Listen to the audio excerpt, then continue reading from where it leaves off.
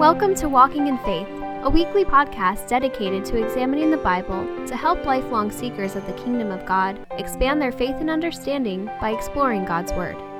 Now let's join Pastor Rob Currington as he shares this week's message. Let's pray. Father, we just thank you so much. And Father, as we come this morning as anticipating and looking back to your first coming, we are anticipating the second.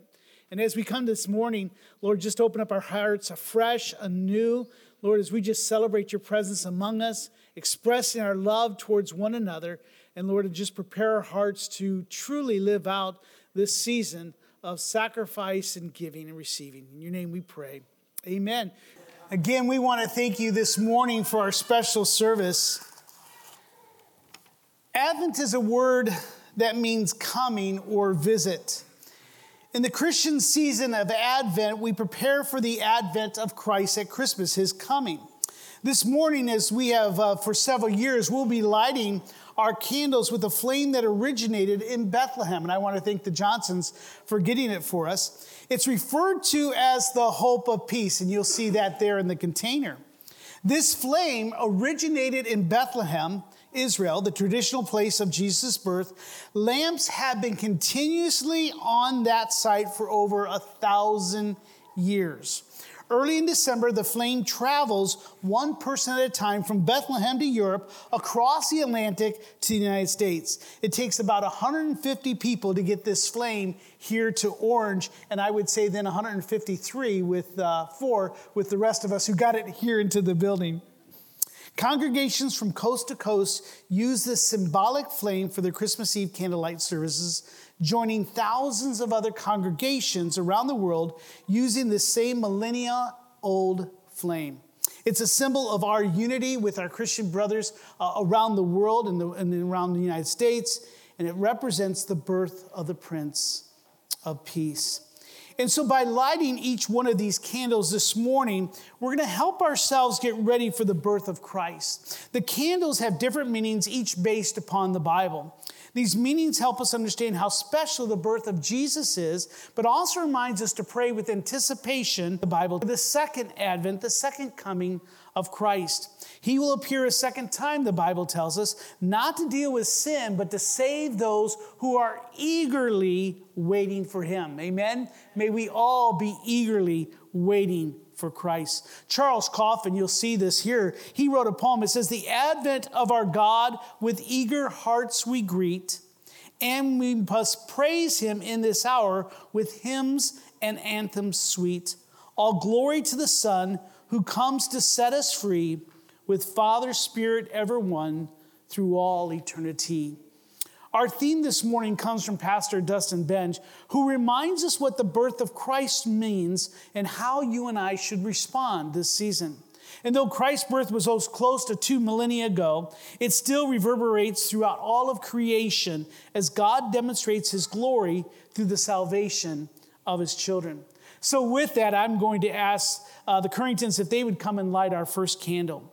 The first candle, the birth of Christ meant that God desired to be near us. God desired to be near us. What a wonderful truth. Milton Minson in his Gospel Primer writes that the God who is immense beyond imagination, who measured the entire universe with merely the span of his hand and is unimaginably awesome in all of his perfections, absolute righteous, holy, and is just in all his ways, desired to be near us. God, the Almighty Creator of all things, desires to have a relationship with us. Scripture, begins our history with the wonderful words of the Trinity in Genesis, "Let us make man in our image, after our likeness, and let them have dominion over the fish of the sea and over the birds of the air and over birds of the heavens and over the livestock and over all the earth and over every creeping thing that creeps on the earth." So God created man in his own image. In the image of God, he created him. Male and female, he created them. The Gospel Primer goes on to state that this wonderful God is the most supreme, worthy object of admiration, honor, and delight in all of the universe. And that God has created us with the intention that we might glorify him by finding our soul's delight in him and by living in joyful obedience to him in all of our ways. What a great God we serve, amen? We continue with the second candle as the Johnsons come. And here the birth of Christ meant God chose to set his love on the unlovable. I'm sure if you were to describe yourself, you may not describe yourself or think of yourself as unlovable, but we need to look in the mirror of Scripture.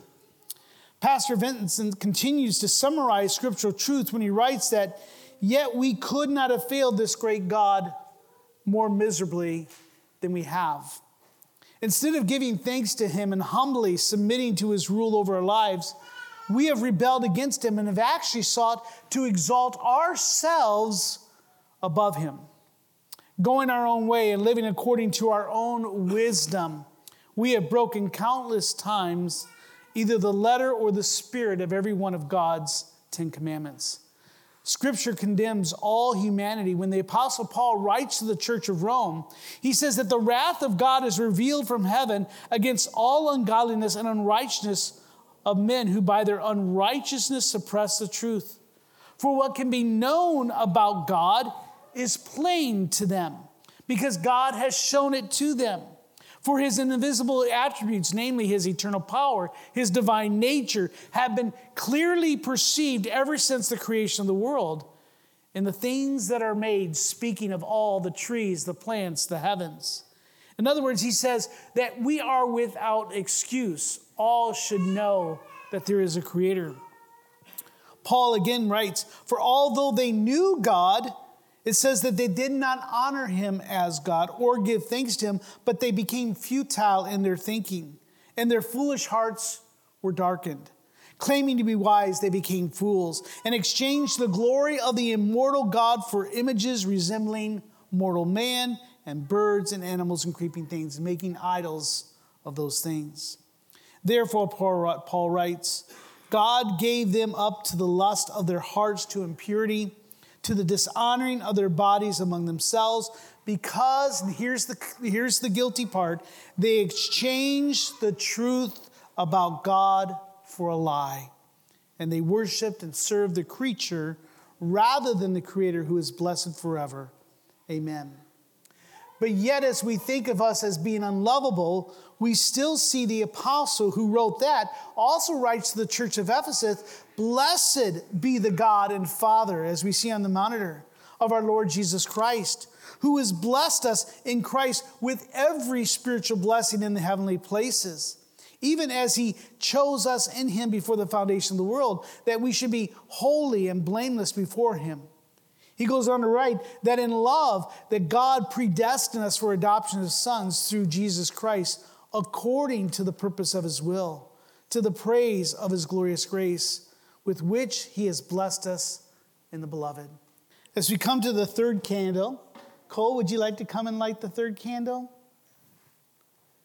Here we see the birth of Christ meant that God refused to leave us in our sins. By every measure, God could have left us in our sin-stained state. Yet God, in love and mercy, he granted us his grace by refusing to leave us in our sin and our filth. Even as Adam sinned and rebelled against the holy God, God promises to redeem his people from their sin. Yet this was not something that we could do on ourselves. It's not something that we can conjure up among ourselves. Only God could rescue his people from their sin. The Bible tells us that while we were still weak, yet at the right time, Christ died for the ungodly. He goes on to say that one would scarcely die for a righteous person, meaning who here would die for someone? Even a good person would sacrifice their life. Though perhaps a good person, he might consider it. But he goes on to say that God showed his love for while we were yet sinners, Christ died for us. And his purpose was to reconcile us back to himself. The Bible tells us here on the monitor that if anyone is in Christ, he is a new creation. The old has passed away. Behold, the new has come. All this is from God, who through Christ reconciled us to himself and gave us the ministry of reconciliation. That means bringing things back to balance. That is, in Christ, God was reconciling the world to himself, not counting their trespasses against them, and entrusting to us the message of reconciliation. But again, Paul writes, but God, who is rich in mercy, because of the great love with which he loved us, even when we were dead in our trespasses, he made us alive together with him. Now, this is not due to any merit of our own, not because of our righteousness or any good works that you and I might do, but it's due to his love and to his grace and to his mercy. So this is one of the things that you and I have to consider this morning, is the amazing grace of God. His desire to love us and to make a path so that we could be made right with God, or be declared right with God. Again, I'm asking the worship team to make their way up as we take Amazing Grace and sing a little bit different as we consider what Christ did for us. I'm going to ask you to stand with us as we lift up Christmas Amazing Grace. As we continue, we come to the fourth candle, and I'm going to ask is Gary here? Gary, if you and Michael could come on up and light that candle for us, I would appreciate it. The birth of Christ meant God cannot forgive our sins, though, without a perfect sacrifice. God would not be just if he was to forgive us without a penalty being paid.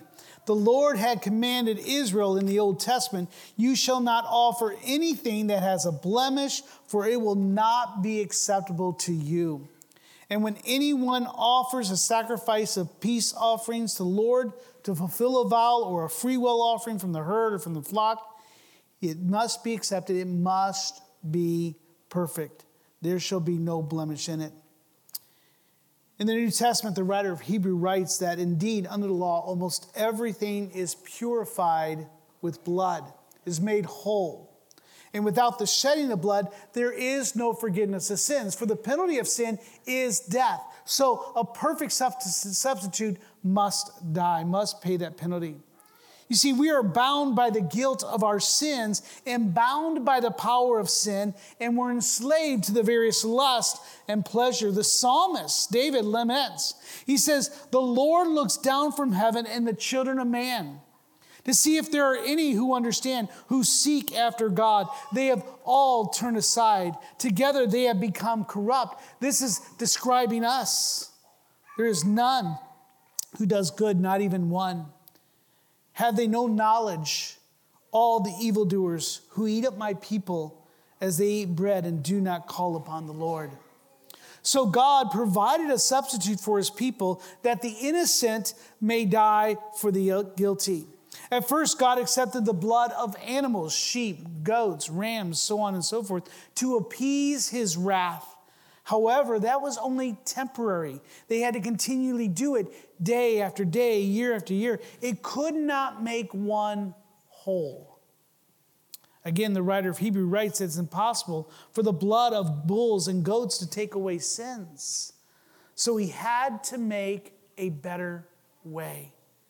Job cries out in his suffering, there is, or he goes, for he is not a man, speaking of God, saying, God is not a man as I am, that I might answer him, that we should come to trial together. Many of you know the story of Job, where God and Satan had this cosmic battle, and poor Job wound up being the instrument of that. He suffered much, the death of his children, physical disabilities, and all sorts of depression and anxiety. And in it, he recognizes that there is no one or as a human, how could he go before God? He says, there is no arbitrator between us who might lay his hand on us both. Please let him take his rod from me, and let not dread terrify me. Then I would speak without fear, for I am not so in myself. So in here, you and I need someone who can understand and arbitrate between the Father and between human. One who could put his hand on the God, the Trinity, and one who could put his hand on us and be able to mediate between us. This brings us to the fifth candle. I'm going to ask the Smiths, would you come? As we look at the birth of Christ meant that God was willing to provide that sacrifice. That sacrifice would be his son for hell-bound sinners. Jesus declared to his disciples that God so loved the world that he gave his only son, that whoever believes in him should not perish, but have eternal life. However, this demonstration of love would come at a great cost to his only son. The penalty of sin, our failure to conform to God's moral law in our actions and our attitudes and our nature, is death. You see, it's not just our actions that cause us to be guilty, but it's our attitudes. It's the way that we think. It's our desire to be our own boss. But even then, it's not as if we could change because our nature is fallen. As frail humans, we could not endure the full measure of the wrath of God. There is none who could stand before him. Hence why Job cries out for a daysman, a deliverer, a savior. Jesus willingly took that role upon himself, and in doing so, he would offer himself as a substitute sacrifice for our sin. If you'd like to take your Bibles and turn to Isaiah 53, we can see what the prophet Isaiah declares of the one who would become our Savior, the Messiah, the anointed one of God. In Isaiah chapter 53, verse 3, it would say that this one who would give his life would be despised and rejected by men. He would be a man of sorrows, acquainted with grief, and as one from whom men hid their faces. He would be despised and not esteemed. Surely he has borne our griefs and carried our sorrows, yet we esteemed him stricken, smitten by God, and afflicted. He was pierced for our transgression. He was crushed for our iniquities. Upon him was the chastisement that brought us peace. It is with his wounds that we would be healed. And all we like sheep have gone astray. We have turned everyone to his own way. But the Lord has laid on him, the Messiah, Jesus Christ, the iniquity of us all. He was oppressed, he was afflicted, yet he opened not his mouth. Like a lamb that is led to the slaughter, and like a sheep that is before its shearers is silent, so he opened not his mouth. Yet it was the will of the Lord to crush him. It was he, God himself, who put him to grief. When his soul makes an offering for guilt, he shall see his offspring. He shall prolong his days. The will of the Lord shall prosper in his hand. It is through this sacrifice that Jesus provided all that the Father required. Jesus' obedience secures the forgiveness, the righteousness, and all the blessings of salvation to all those who will repent and believe in Christ. The Apostle Paul writes here in the monitor that in him, speaking of Christ, we have redemption through his blood, the forgiveness of our trespasses according to the riches of his grace, which he lavished. I love that term. He lavished upon us in all wisdom and insight, making known to us the mystery of his will, according to his purpose, which he set forth in Christ as a plan for the fullness of time, to unite all things in him, through things in him, things in heaven and things on earth. These blessings are included the deliverance from the penalty of sin. No longer do you and I have to die and spend eternity in hell. It also means deliverance from the power of sin. We no longer have to be enslaved to our passions and desires, those things in which we rebel against God. But also one day, the presence of sin. No longer will this body be infirm. No longer will this mind be infirmed with sin and sinful thoughts. But here's the key. As we hear this wonderful news all the time, but the plan of salvation, the redemption plan of God, has one element that you must take. You must positively respond to this wonderful, amazing gospel. And that's to repent of your sin. It means to turn 180 degrees. It's a change of mind, a change of heart, a change of behavior. It's walking one way and saying, no, I want to follow after Christ. but also means to put on faith. Once you and I repent, we must put our faith in Christ. That's a confident trust in the person of God. That when God says believe, then we say yes, we do, that then God will honor that request.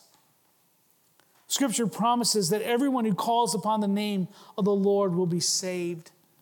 But here's the thing, it's more than just a vocal assent to the facts of the gospel or the facts of Jesus. It's more than just to believe that Jesus was born. He was a historical figure, or even to say, yes, I believe that he was Lord. Jesus himself, as you see, says this is a gift, and a gift to all who receive it. He says, you must deny yourself, take up your cross and follow me. So you and I must die to self. He says, for whoever would save his life will lose it. But whoever will lose his life for my sake will find it. So for you here today to receive that wonderful gift, that Christmas gift, so to speak, of salvation, you must respond positively to God's offer. Jesus calls you this morning to come to me, all who labor and are heavy laden, and I will give you rest. I pray that you would respond or have, for it's a wonderful gift, the most amazing gift of all. We now come to the Christmas story that we all know so well. It's found in Matthew chapter 1. If you want to open your Bibles, you can follow along. I'm going to be reading verses 18 through 25 of Matthew 1, where it says, now the birth of Jesus Christ took place in this way. When his mother Mary had been betrothed to Joseph, before they came together, she was found to be with child from the Holy Spirit. And her husband Joseph, being a just man, unwilling to put her to shame, resolved to divorce her quietly. But as he considered these things, behold, an angel of the Lord appeared to him in a dream, saying, Joseph, son of David, do not fear to take Mary as your wife, for that which is conceived in her is from the Holy Spirit. She will bear a son, and you shall call his name Jesus, and he will save his people from their sin. And all this took place to fulfill what the Lord had spoken by the prophet. Behold, the virgin shall conceive and bear a son, and they shall call his name Emmanuel, which means God with us. When Joseph woke from sleep, he did as the angel of the Lord commanded. He took his wife, but he knew her not until she had given birth to a son, and he called his name Jesus.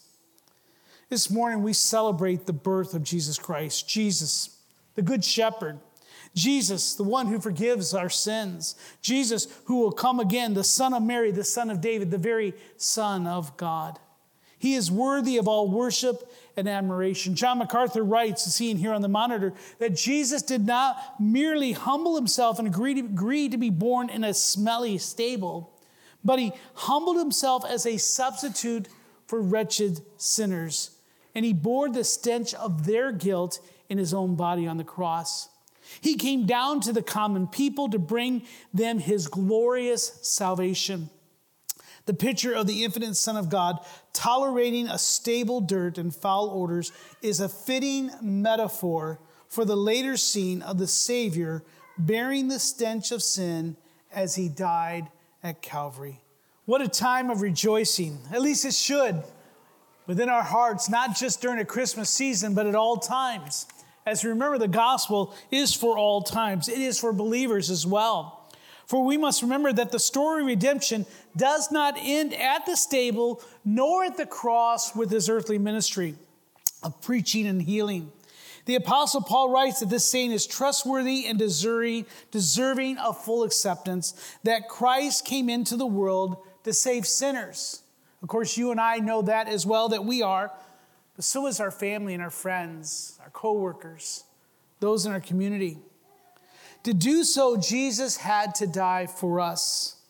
We are not only called to remember his birth, but also his crucifixion, his death, and resurrection. Again, going back to Pastor Benj, he writes that the incarnation takes place in the darkness of a womb.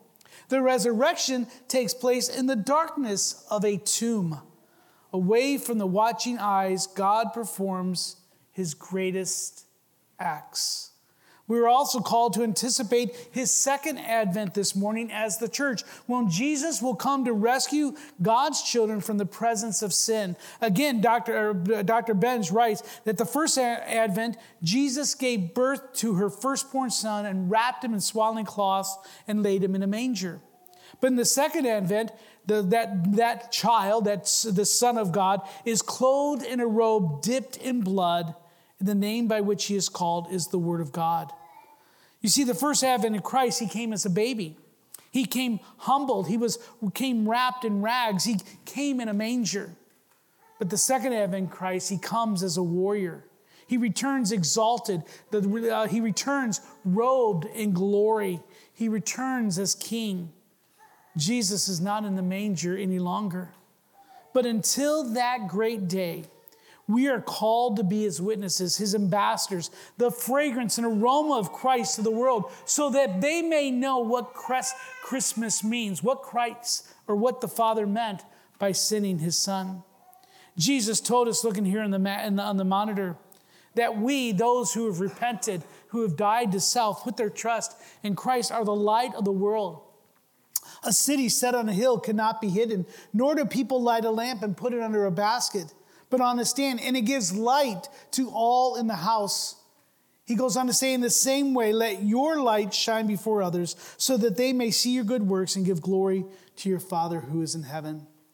Pastor John MacArthur reminds us that the real beauty of Christmas is not in snowflakes, is not in reindeers, it's not in presents, but the real beauty of Christmas is understanding the ugliness it cures. Let me say that again.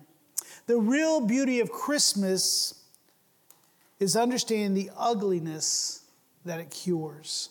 So as we leave this morning, we are called to not only respond positively to the message of the gospel, but you and I are called, once we have received it, is to share it with our family, with our friends, our loved ones, our coworkers, those in our community, because they need to know what Christmas truly means. What was its purpose?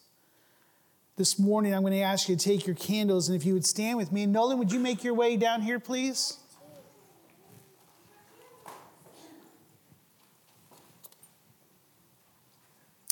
Okay, if you can go ahead and grab your candles. Okay, we're going to do right here from the Christ candle. You got your candle like this? No, from the Christ candle right here. Right, he's got that thing. He's going to have to learn. Okay, turn to me. Okay, light mine. And then I'm going to ask you to light your daddy's and then go light Grammy's. Okay? And as he lights each of those, just those two, and then you can stand by Grandma, then I'm going to ask you to turn and light the candle as well behind those, and so on and so forth. For in this, we want to share the goodness of God and his light. We hope you have enjoyed this week's message. We encourage you to share it with others. If you have any questions or comments, please email us at info@orangevilla.org. Be sure and join us for next week's message by subscribing to this podcast. To learn more about our ministry, submit prayer requests, or to find ways you can help share the gospel, visit us online at orangevilla.org. Till next time, we hope the grace and peace of God's love be ever present in your life.